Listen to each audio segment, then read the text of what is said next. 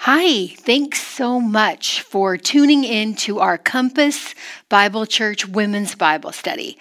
My name is Stephanie Schwartz. I'm the Director of Women's Ministry here at Compass, and we're going through the books of 1st and 2nd Thessalonians right now. In fact, we happen to be in the text of 2nd Thessalonians chapter 2, verses 13 through 17 right now. Our teacher this week is Carlin Fabarez.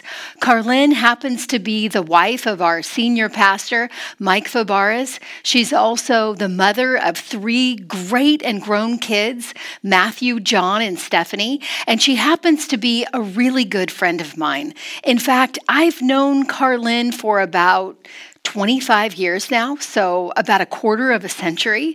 And one thing I can say for sure is that Carlin not only teaches the truth, but she lives it out as well. She's one of my spiritual heroes. So prepare your heart to hear from God's word through Carlin's teaching.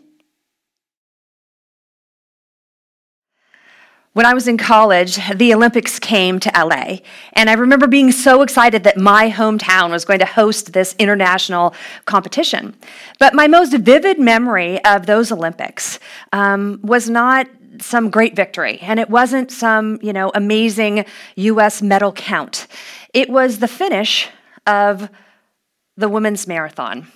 It was actually the first time that the women's marathon had come to the Olympics, and maybe some of you remember that too, but it was definitely one for the history books. You see, the leaders had cleared the finish line by like 20 minutes when a gal whose name was Gabriela Andersen Schiess from Switzerland entered the LA Coliseum to make her last lap around the track. It was a quarter-mile lap, and when she got in there, it only took about 2 seconds for even a non-runner like myself to realize something is seriously wrong with this girl.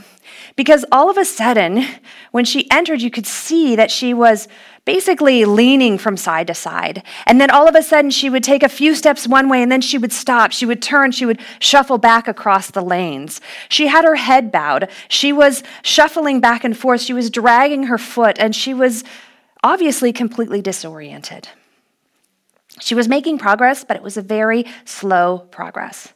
And almost immediately, a couple of the Olympic officials ran up to her. Now, they weren't allowed to touch her because she would be disqualified if they did, but they began to talk to her, and they began to question her, obviously, to find out how she was doing and what was going on.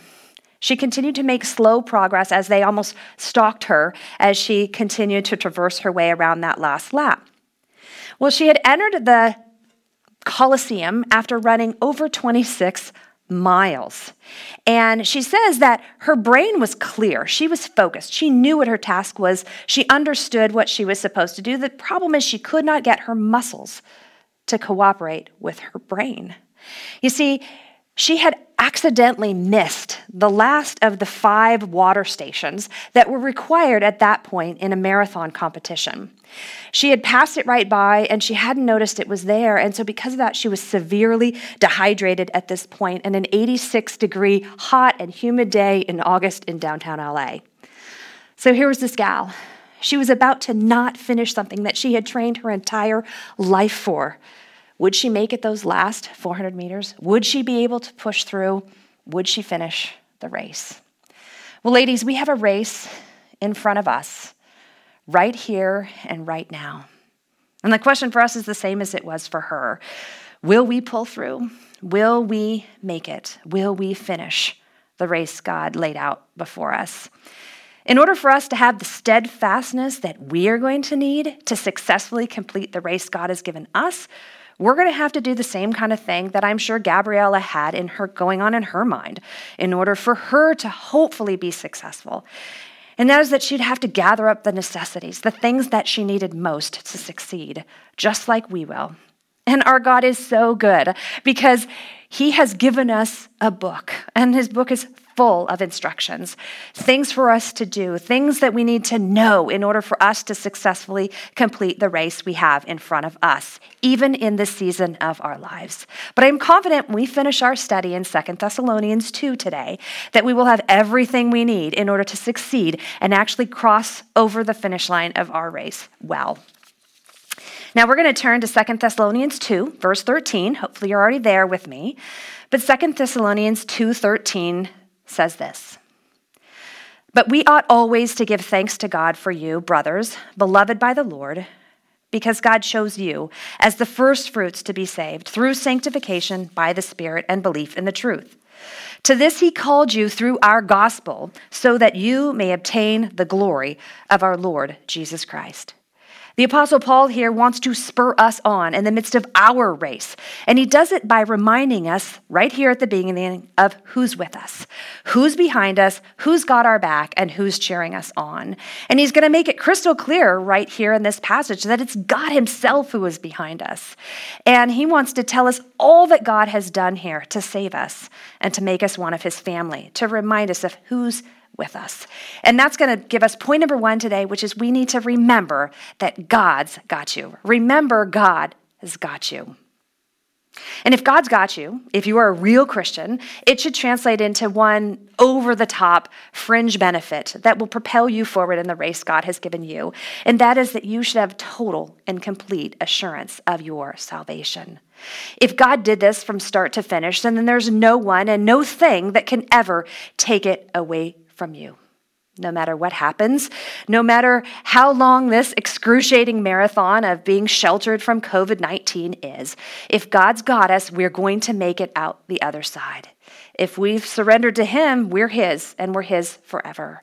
So just like Gabriella, I'm sure, had to call to mind those who were behind her as she was trying to make her way around that track, she must have had to recall people who stood behind her, people like her mom and her dad, her husband, her coaches through the years, maybe her teammates, maybe even her countrymen. So too, we need to remember who is behind us and who's got our back so that we don't hit the wall, so that we can continue racing, so we can continue moving on. Because knowing who's with us is going to give us the stick-to-itiveness we need to finish up well. So Paul wants to remind us here of all that God has done for us. So he's going to begin in verse 13, and he's going to tell us a bunch of things about what God did. He says, "We are beloved by the Lord," in verse 13, "because God chose you as the first fruits to be saved through sanctification by the Spirit and belief in the truth." We Christians, we are loved by God here, it says, and he proved it by choosing to save us even before the world began. And that means if he chose us, that our forgiveness had nothing to do with us or what we would or wouldn't do. And he had done the same for the nation of Israel so many years before. Listen to how he describes his relationship and his choosing of them. It's in Deuteronomy 7, verses 6 through 8. It says, "For you, Israel, are a people holy to the Lord your God. The Lord your God has chosen you to be a people for his treasured possession out of all the peoples who were on the face of the earth. It was not because you were more in number than any other people that the Lord set his love on you and chose you. For you were the fewest of all the peoples, but it is because the Lord loves you." God willingly set his love on his people back then and even today. And this truth is echoed throughout the New Testament as well, in places like Romans 8:30, which says, "Those he predestined, he called. Those he called, he justified." Or Ephesians 1:4, which says, "He chose us in him before the foundation of the world." Or 1 Thess 1:4, which we studied at the beginning of the year, that says, "For we know, brothers, loved by God, that he has chosen you." God plucked out his people out of all the world just because he loved us. And that reminds me of the story of a dad who went to a Central American country to adopt a baby girl many, many years ago. And it seemed that everywhere he went, he met roadblock after roadblock. And next to each roadblock, there was always a person standing there that promised to help him for a price. It actually got ridiculous at one point. He thought he was on a movie set somewhere when a shadowy figure approached him and began threatening him if he was to go to the U.S. consulate for help. Well, the man continued to fight, and he refused to leave that country without his daughter, a little girl, by the way, that he had never met. At that point, she was just a small and helpless baby. He had no idea that she would win any awards or ace any tests. He didn't know that her smile would light up a room, or that she would love cats, or that one day she would play Mozart on the piano beautifully. All that he knew was that she was his daughter. She was an orphan, but for some crazy reason, this guy was willing to stay. He was willing to negotiate with corrupt officials and pay obscene amounts of money and even risk his life to win this little girl. Some years later, his daughter, Maria, would stand up at her high school graduation party and just spontaneously and sincerely thank all of those around her who had meant so much to her and who had given her a better life in the United States. Surely at that moment, her dad's eyes must have welled up with tears, and he must have been moved by that spontaneous act of gratitude that came from his daughter. He must have thought back to those trying and dangerous times and thought it's all worth it. Ladies, that's exactly what God has done for us. He pursued us even when it was costly to him, even before we had done anything to love or follow him. We did nothing to earn his love, and so now we should just stand in awe of the fact that we are his, that he's chosen us, that he loves us, that he will never leave us, that he will always keep us secure through this virus and beyond into eternity. Now, if that doesn't convince you how amazing the gift of God choosing us and loving us is, then surely the past couple weeks of Women's Bible Study would do it too. Because both Stephanie and Natalie have been sharing with us over the last few weeks how a huge number of people are deceived about the truth and will spend eternity separated from God, both in Thessalonica and now here in Southern California. And all you have to do is think about the people that are sheltering around you to realize that it's true. Those people that are around you, they are blinded. They're blinded to the hope that you have in Christ. And their experience during this quarantine time is completely different than the one that you have behind your doors, because God has opened your eyes. He's helped you to understand the truth, and because of that, he has given you hope. That's what Paul says when he means when he says here at the end of verse 13 that they believed in the truth. Even that came from God, that they could see the truth and understand the truth and not just have it as a bunch of facts to be affirmed, but something they could trust in, that they understood their sin and they understood Christ's payment for them. And if you've been sharing the gospel because of our study in Acts through this last fall, or if you've been sharing it because you've been leveraging this coronavirus for God's kingdom, you know that even if you share the gospel in what you believe to be the most perfect way for this person, so they could totally understand it, if you chose your words just right, it still doesn't mean that they're going to understand it. It still doesn't mean that their eyes are going to be open. It still doesn't mean that they're going to respond to it. But because God chose you, you had that understanding. You had it, and your mind is opened, and we should be both amazed and profoundly grateful, this passage tells us, because of it. Well, then verse 13 goes on to say, he loved us, he chose us to be the first fruits to be saved through sanctification by the Spirit. Well, what are these first fruits? In the Old Testament, people were required by God to bring the first and the best of their fields, of their orchards, of their pastures to God.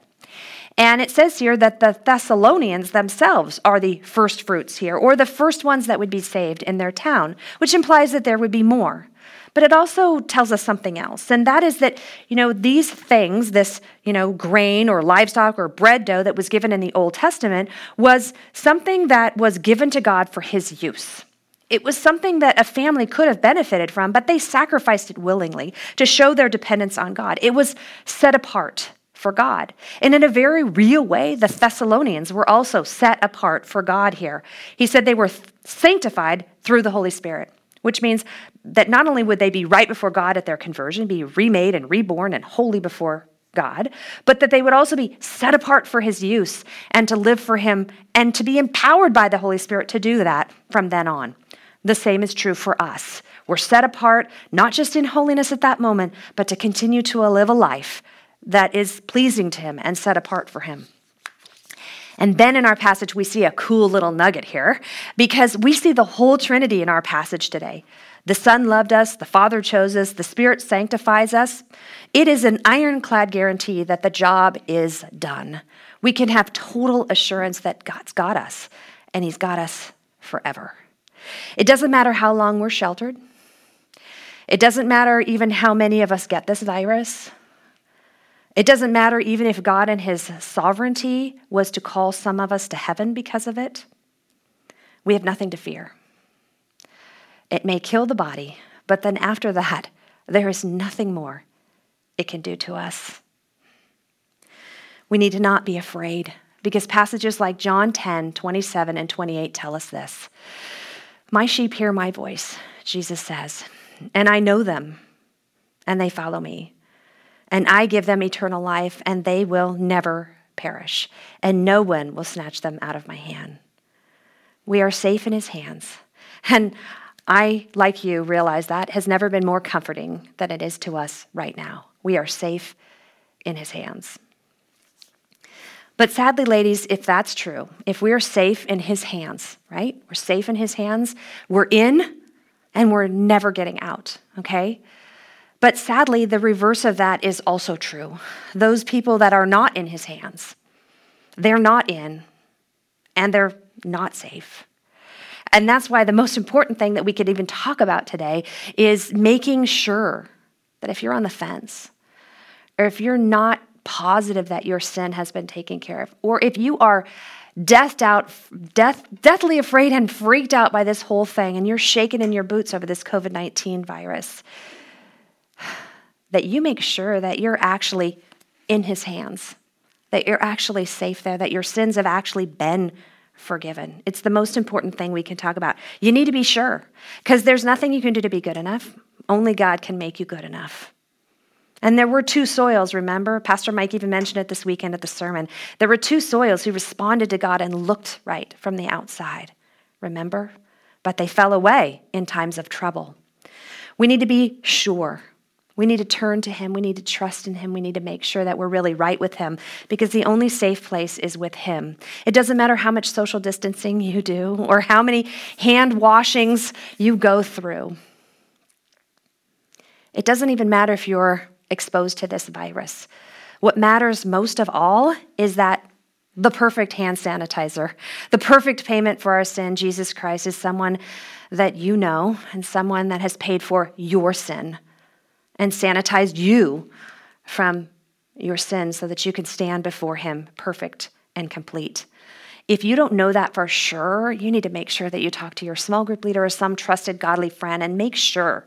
Maybe this coronavirus was here to make sure you question and are on the right side of this thing when this is all over. Verse 14 then goes on to say, to this he called you through our gospel, so that you may obtain the glory of our Lord Jesus Christ. This being called here means basically having the gospel shared with you. And we find out in the book of Acts that even that came from God here, because Paul and his guys were headed actually to a place called Bithynia before the Macedonian call came to them, and God told them, no, come over here. And he redirected them over to the area where Thessalonica was, and Philippi and Berea. And God actually sent these guys a message to get them to share the gospel in these people's town. And you know what? He did the same for you. At some point, he had someone share the gospel with you, and you were called in that way. Then it says that we were called to share in the glory of Christ. Well, we talked about already how the Holy Spirit makes us holy at that point in our conversion, when we're remade and reborn. But we're going to get more glory than that, because we've studied it before, especially in 1 Thessalonians, that someday we're going to get bodies that are perfect, pretty, productive, and pure. Remember, we talked about the last time I was with you. We grow now because we don't have those new bodies that are perfect, pretty, productive, and pure. We don't have our new bodies. And when we don't have them, we live in bodies that are susceptible to things like COVID-19, right? But it's not going to always be that way, ladies. Someday we're going to get the glory of the Lord fully by getting these new bodies. Now, if this doesn't motivate you to keep going in your race, then I don't know what else will, that we're going to someday be through this life and get glorified bodies and move on to eternity.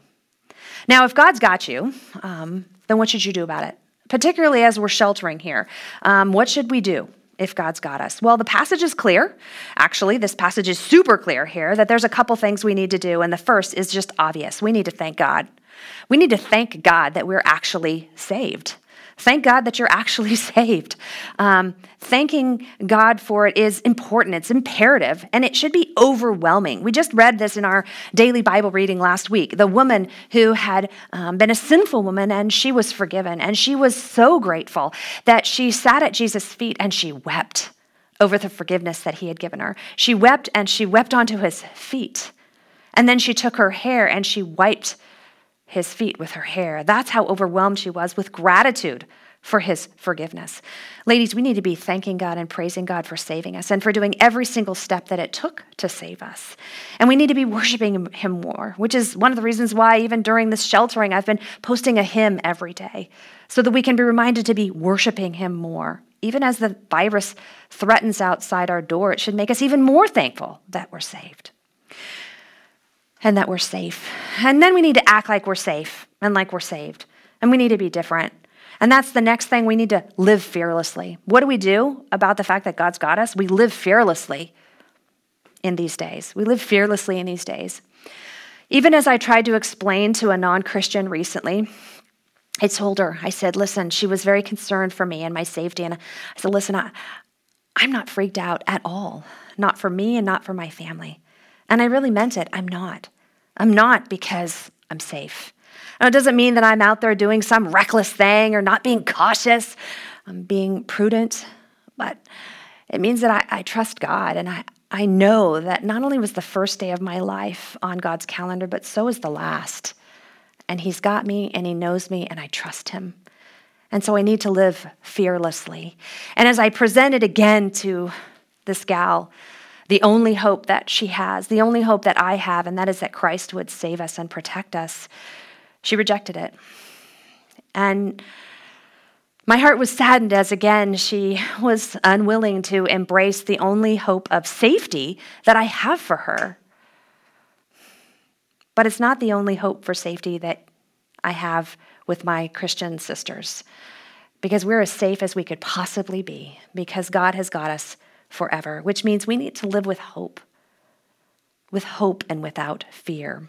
And we should read passages, familiar passages we know, with a whole different mindset. Here's one for us to think through and read differently. Romans 8, 35-39, you know it, but now think of it in light of our current situation.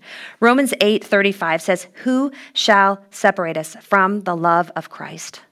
Shall tribulation or distress or persecution or famine or nakedness or danger or sword or even COVID-19?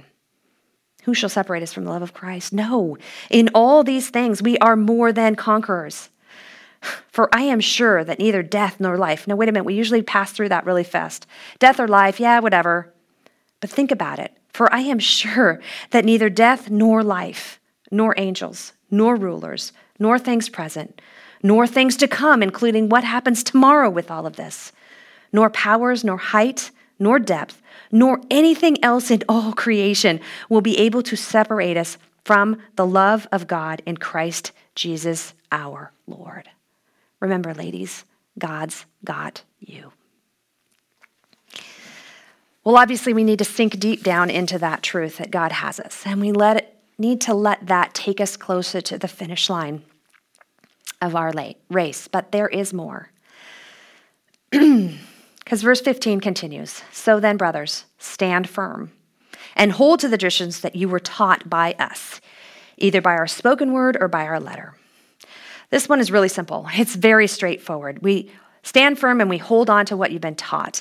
In order for us to hang in there and to be more, to make more progress in this crazy race we've got in front of us, we need to, point number 2, be resolute about the truth. Be resolute about the truth. Now, I picked resolute because it means to be firmly resolved or determined, to be set on something. And when it comes to Bible-believing, God is my king kind of Christians, we can be nothing but steadfast when it comes to the Bible, to the truth of the Word of God. Verse 15 says, so then, brothers, which implies that something has come before it. Well, we just did it. We just talked about it. God's got us. And last week we talked about people are deceived. And the week before, people are perishing. Because of all of that, and Paul's hope for them not to be led astray or lose ground, he wants them to stand firm. He wants them to hang on to the truth. To stand firm means to persevere or to persist at something, To hang on means never let go, right? Before we talk about what we're supposed to have our hands super glued to, let's remember what these people were living through in Thessalonica. They were continually being opposed by their family members, by their neighbors, by their community, by their countrymen, by their government officials, by their employers, because of their Christianity. They were constantly being knocked down for it, and Paul wants to remind them to get back up again. When I was a kid, I had a toy that reminds me of this perfectly. It was this punching bag, and it stood maybe about so high, about as tall as I was, and it was a punching bag, and mine had Bozo the Clown on it. Maybe you had one. I don't know who was on yours, but mine had Bozo the Clown on it, and no matter what you did to this punching bag, it would always pop down and back up again. Right? Because the designers of this punching bag had made this rounded bottom and they put some sand in it that would weight the bag down. And every time you hit it, it would pop back up again. So no matter how hard my little 6-year-old fist would hit it, right? Or how fast it would hit it, or even if I had my older sister or my big cousin come in, every time you hit that punching bag, it would go down and then pop back up again, bounce back up again. Well, that's exactly what Paul wants the Thessalonians and us to do when it comes to the traditions that he mentions here. Well, the traditions are actually the information they've gotten from Paul, either in person or when he wrote them these letters of 1st and 2nd Thessalonians, or when even Timothy came to talk to them. This is the truth from God. Now, how do we know that? Well, because in 1 Corinthians 11:2, Paul actually says to the Corinthians, remember everything and maintain the traditions I delivered to you. It's another word for instruction, for teaching. It's actually the same word that's used of Jesus as he instructs his disciples, or when he teaches them the Lord's Prayer in Luke 11. We're talking about the Bible here. Now, in Thessalonica, they only had pieces of it at that moment. We have the whole thing. We have the completed form of this. We have God's truth on our laps and on our devices. We're talking about the Word of God here. So they're supposed to hang on to the Word of God. Which means no matter how hard they punch you or how often you get hit or how big your enemy is, he wants you to bounce back and defend the word of God again and again and again.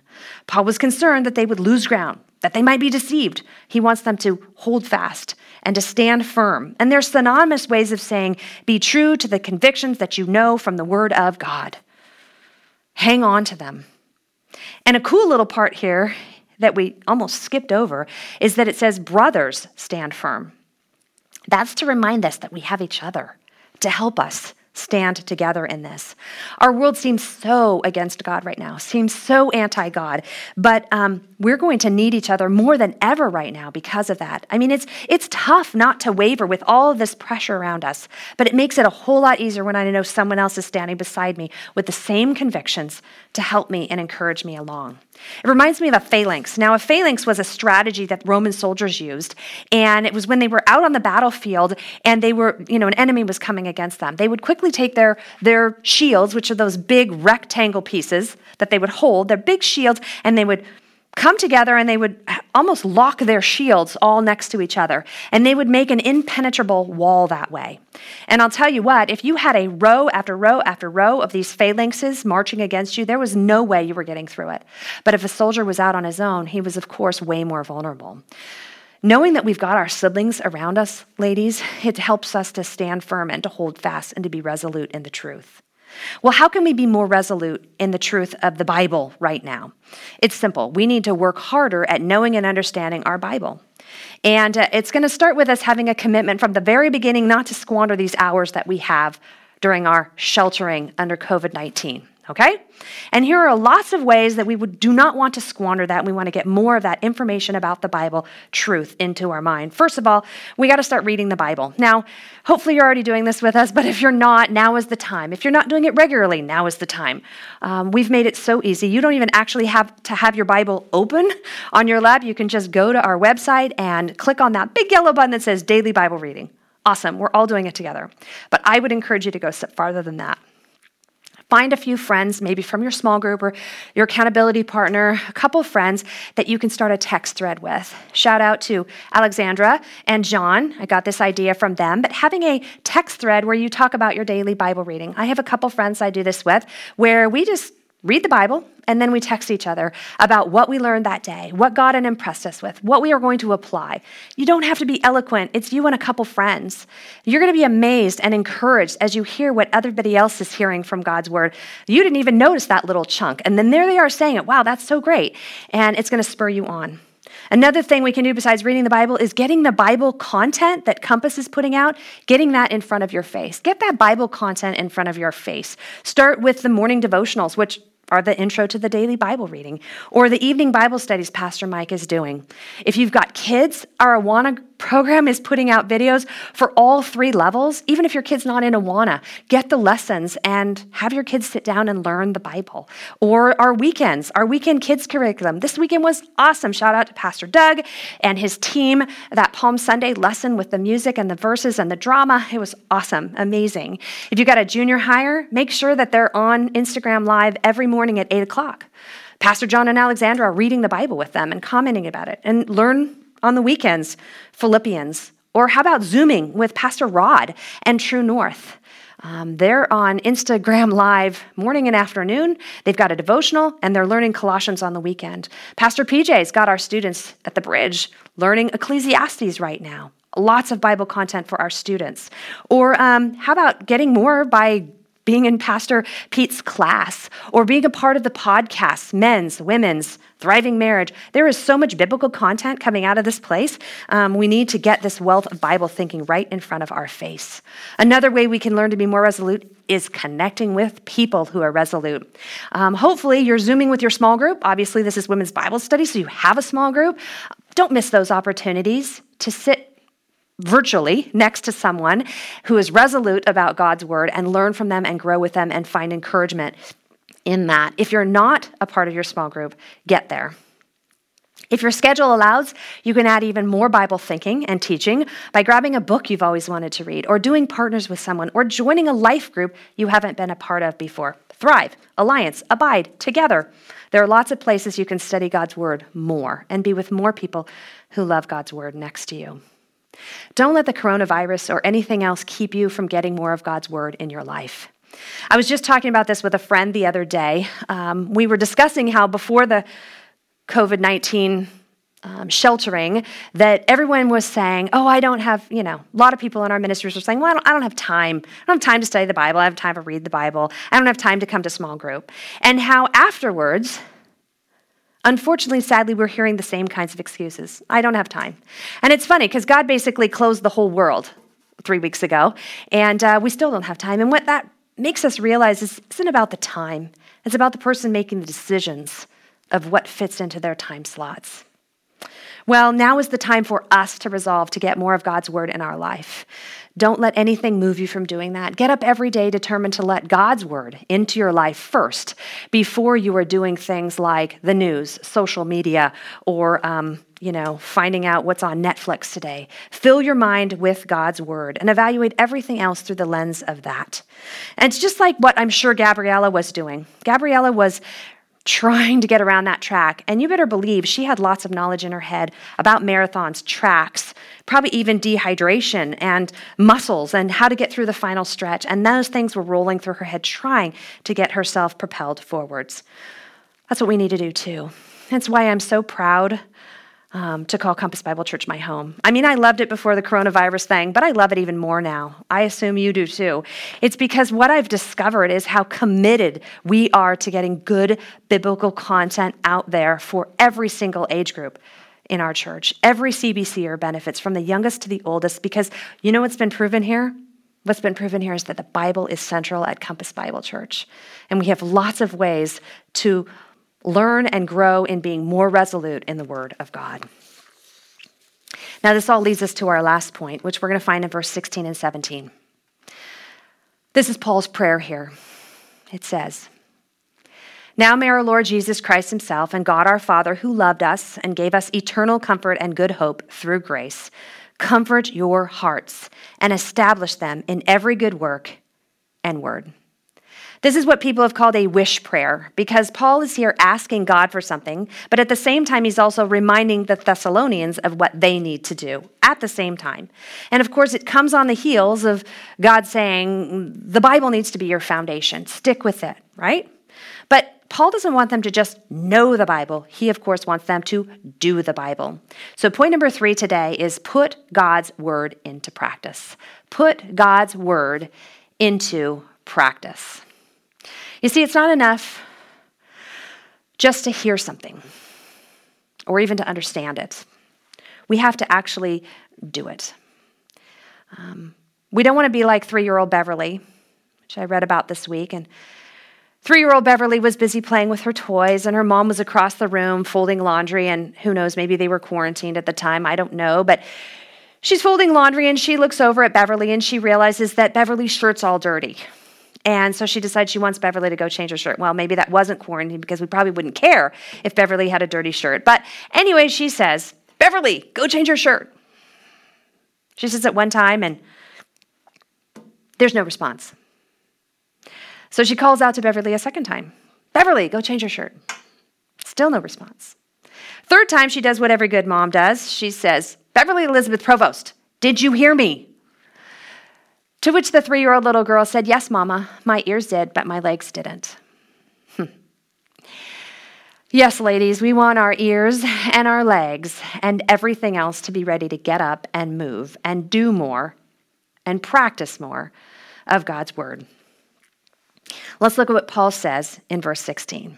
He's praying and he says, "Now may our Lord Jesus Christ himself and God our Father who loved us and gave us eternal comfort and good hope through grace." Okay, he's taking us back to almost even where we started and listing a bunch of things that the Father and the Son have done for us. But now he's going to add something else, eternal comfort and good hope, which are pretty synonymous to one another. This comfort is the good feelings or the peace that we get from being saved, having assurance that we are God's no matter what. And the good hope is that, but it also has an emphasis on the return of Christ. Now, we know that Thessalonians have been, eagerly anticipating the return of Christ, and that this has come up over and over, and that they do have hope. Paul has commended them for that. But it should be our confidence too, ladies. Even if the COVID-19 numbers rise, even if they get bad out there, we are Christ, we're safe forever, and he's coming back for us. That should be our eternal comfort and our good hope. Now let's look at Paul's request. He asks God to comfort their hearts and establish them in every good work and word. Paul asks God to help them to do what they already know from their Bibles, to do the good works and the words that he's planned out for them. Right here, right now, whether they're suffering or not, sheltering or not, financially sound or not, ladies, we need to be doing the good things God has already told us to do, that we already know. Remember back in point 1, we said that we were sanctified by the Holy Spirit, and that means he expects us to live differently. This is a theme that's come up in Thessalonians over and over again too, our sanctification and living different. The very first lesson I taught you back in September, the 3 points were thanking God for changed lives, working on our changed life, and thanking God for changing us. Here's this theme again, living a life that's changed. Paul knows in order for us to do these good works and to say these good words consistently that we're going to need some help. So he's calling in God himself for the assist here. He says he wants him to do 2 things for the Thessalonians: comfort their hearts and establish them. Now, to comfort is that word parakaleo. We've heard it before. It means to come alongside someone. We know that the Holy Spirit is said to do that for Christians, to come alongside them, to guide them and lead them and encourage them. Paul knows that Christians are going to need encouragement to keep doing these good deeds, okay? But he also says he wants them to be established. To be established means to be strengthened. It's the exact same word that Jesus used when he told Peter, "Hey, Peter, after you deny me and you are returned and restored, I want you to strengthen your brothers. I want you to be a firm support for them." So Paul asks God here to encourage them and to strengthen them, so that they can keep doing the good deeds that they needed to do. But Paul knew full well that they were already doing them. In fact, back in 1 Thessalonians 4:1, Paul said he knows that the Thessalonians are living to please the Lord. He just wants them to do it more and more. And I'm here to confidently say, Compass women, I know you're already doing these good things, but I too want you to do them more and more. I want you to have the encouragement and the strength that you need to keep doing them even while we're in this season of life and practicing what you've learned from your Bible. Just keep doing it. Surely Gabriella must have faced the same thing. She had the right mechanics for marathon running in her head. She had to have. She would never have qualified for the Olympics if she didn't. So I'm sure she was calling to mind those things and those times when even it was difficult and she was facing challenge after challenge when she had done the right thing. She knew the right thing and she had done it, and she was looking back at her experience to keep her moving forward. We need to do that too. But there's more. Because see, Paul understood that doing these good things and living this good life of pleasing the Lord, it was a two-man job, really. We need to work, and God needs to work. That's what Philippians 2:13 says. It says, we work out our salvation, and God does too. And Paul explains it again in 1 Corinthians 15:10 when he says, by the grace of God, I am who I am. I worked harder than any of the other disciples, but it was not I, but the grace of God in me. We work and he works, and we need his encouragement and strength to pull this thing off. And when I think of working and trusting God, I can never think of a biblical example other than Nehemiah. He just screams out at me from the pages of Scripture. This guy prayed. He prayed often. He depended on God, and yet he was a master strategist. And we find that he had plans for his people. He went out and checked things out around the wall. Even late at night when no one was with him, he would walk around the wall to see what was going on. And then he came up with a plan where he told everyone, I want you to build the wall, but I also, with a trowel in one hand and a weapon in the other, because they were facing opposition. You see, they didn't just pray and then sit there and wait for supernatural help. No, they worked. They worked and they prayed. So ladies, let me urge you, don't just wash your hands and stop gathering with people. That's what your non-Christian neighbors are doing. Do so much more. Pray and trust God. And then do those other precautions that you've been doing. Pray and trust God more than you do the CDC or your news reports or the washing of hands that you're doing. So what can we do now to practice the truth that we already know? Well, I'm confident that you're not forsaking your assembling together. And what that means is that I know you're listening to the weekend's videos, which means I know what you've already been learning lately. The last 4 weeks, I know what you've been learning from the pulpit on Sunday. You've learned to be calm and pray instead of freaking out from Philippians 4. You have learned to let the Bible impact everything you do in every moment from Psalm 1. You have learned to wait patiently with your mind set on the future from Hebrews 12. And you have learned to thrive as a church community from 1 Thessalonians 2 and 3. So let me ask you, how are you doing in applying those things? Right? Are you actually letting your reasonableness be known to all? Are you actually delighting in the Lord day and night? Are you running with endurance the race that's set before you? Or are you affirming and caring for your brothers and sisters in Christ? That's what we've learned, and that's what we need to be doing. It gets even more challenging when I turn to the one another's. As you're sheltering at home with your family, are you living at peace with them? Are you bearing others' burdens? Are you encouraging, instructing, and being humble? Are you not grumbling, envying, or stirring others up to love and good deeds? That's what we've been learning from God's word. That's what we actually need to be applying and doing day by day by day. So let's get practical, and let's pick something to get started with from that list somewhere. I know the messages and everything's coming fast and furious right now. We got great biblical content. And I once encouraged you to take one Post-it note and write one to-do list on it and stick it up on your wall and do that until the next message came and then rip it off and do that until the next message came and rip it off. And you could do that. But right now we've got so much great teaching coming at us. I've got another suggestion. How about we do 3 things? We have 3 Post-it notes that go up. 1 from the weekend message. Let's put that one on our refrigerator, okay? We're all going to go to the refrigerator while we're sheltering, right? And then how about a one another? Let's put a one another on the bathroom mirror every day.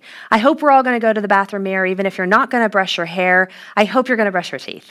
And then let's all put a to-do from Women's Bible Study. How about on the laundry room door, right? I hope you're going to clean your laundry for your family at some point. So you got 3 applications going. Or here's another idea. I took all the Post-it notes down in my house and I started over. I decided, wow, if I'm supposed to be doing the one another's and relating to my Christian brothers and sisters in this way, I better make sure I saturate my mind. So I took down all my Post-it notes and I put all of the one another's up that we've been learning from Pastor Mike.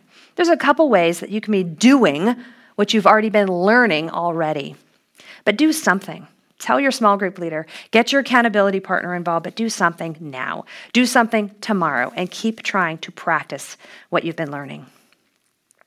Well, it took Gabriella Anderson Schiess an excruciating 5 minutes and 44 seconds to cross the finish line. But she did it.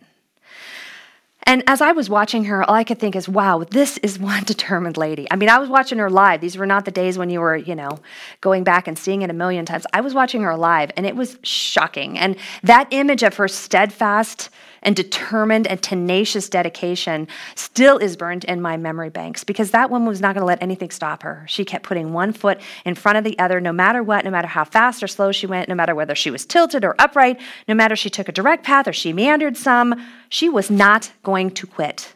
And today, God has a Gabriella-sized lesson for us. 21st century Compass women sheltered in COVID-19. It's a message to urge us on, to help us keep going and never give up, no matter what changes. Whether we have changes in our bodies, our schedules, our homes, our families, our communities, our jobs, our finances, even our grocery store excursions. Don't give up. Keep doing what you know is right. Be steadfast and determined no matter what. If you're one of God's kids, you've got to keep doing this, even on these most uncertain days. We need to do it today. We need to do it tomorrow. We need to do it this month. Let's do these 3 things. Let's remember God's got us. Let's resolutely hold onto his truth, and let's practice God's word. Let's pray. Dear Jesus, I'm so thankful for the fact that you have left us sheltering, but you've left us sheltering with the word of God. You have not left us alone where we have no hope. You have not left us alone where we have no instruction. You have not left us alone where we have no direction.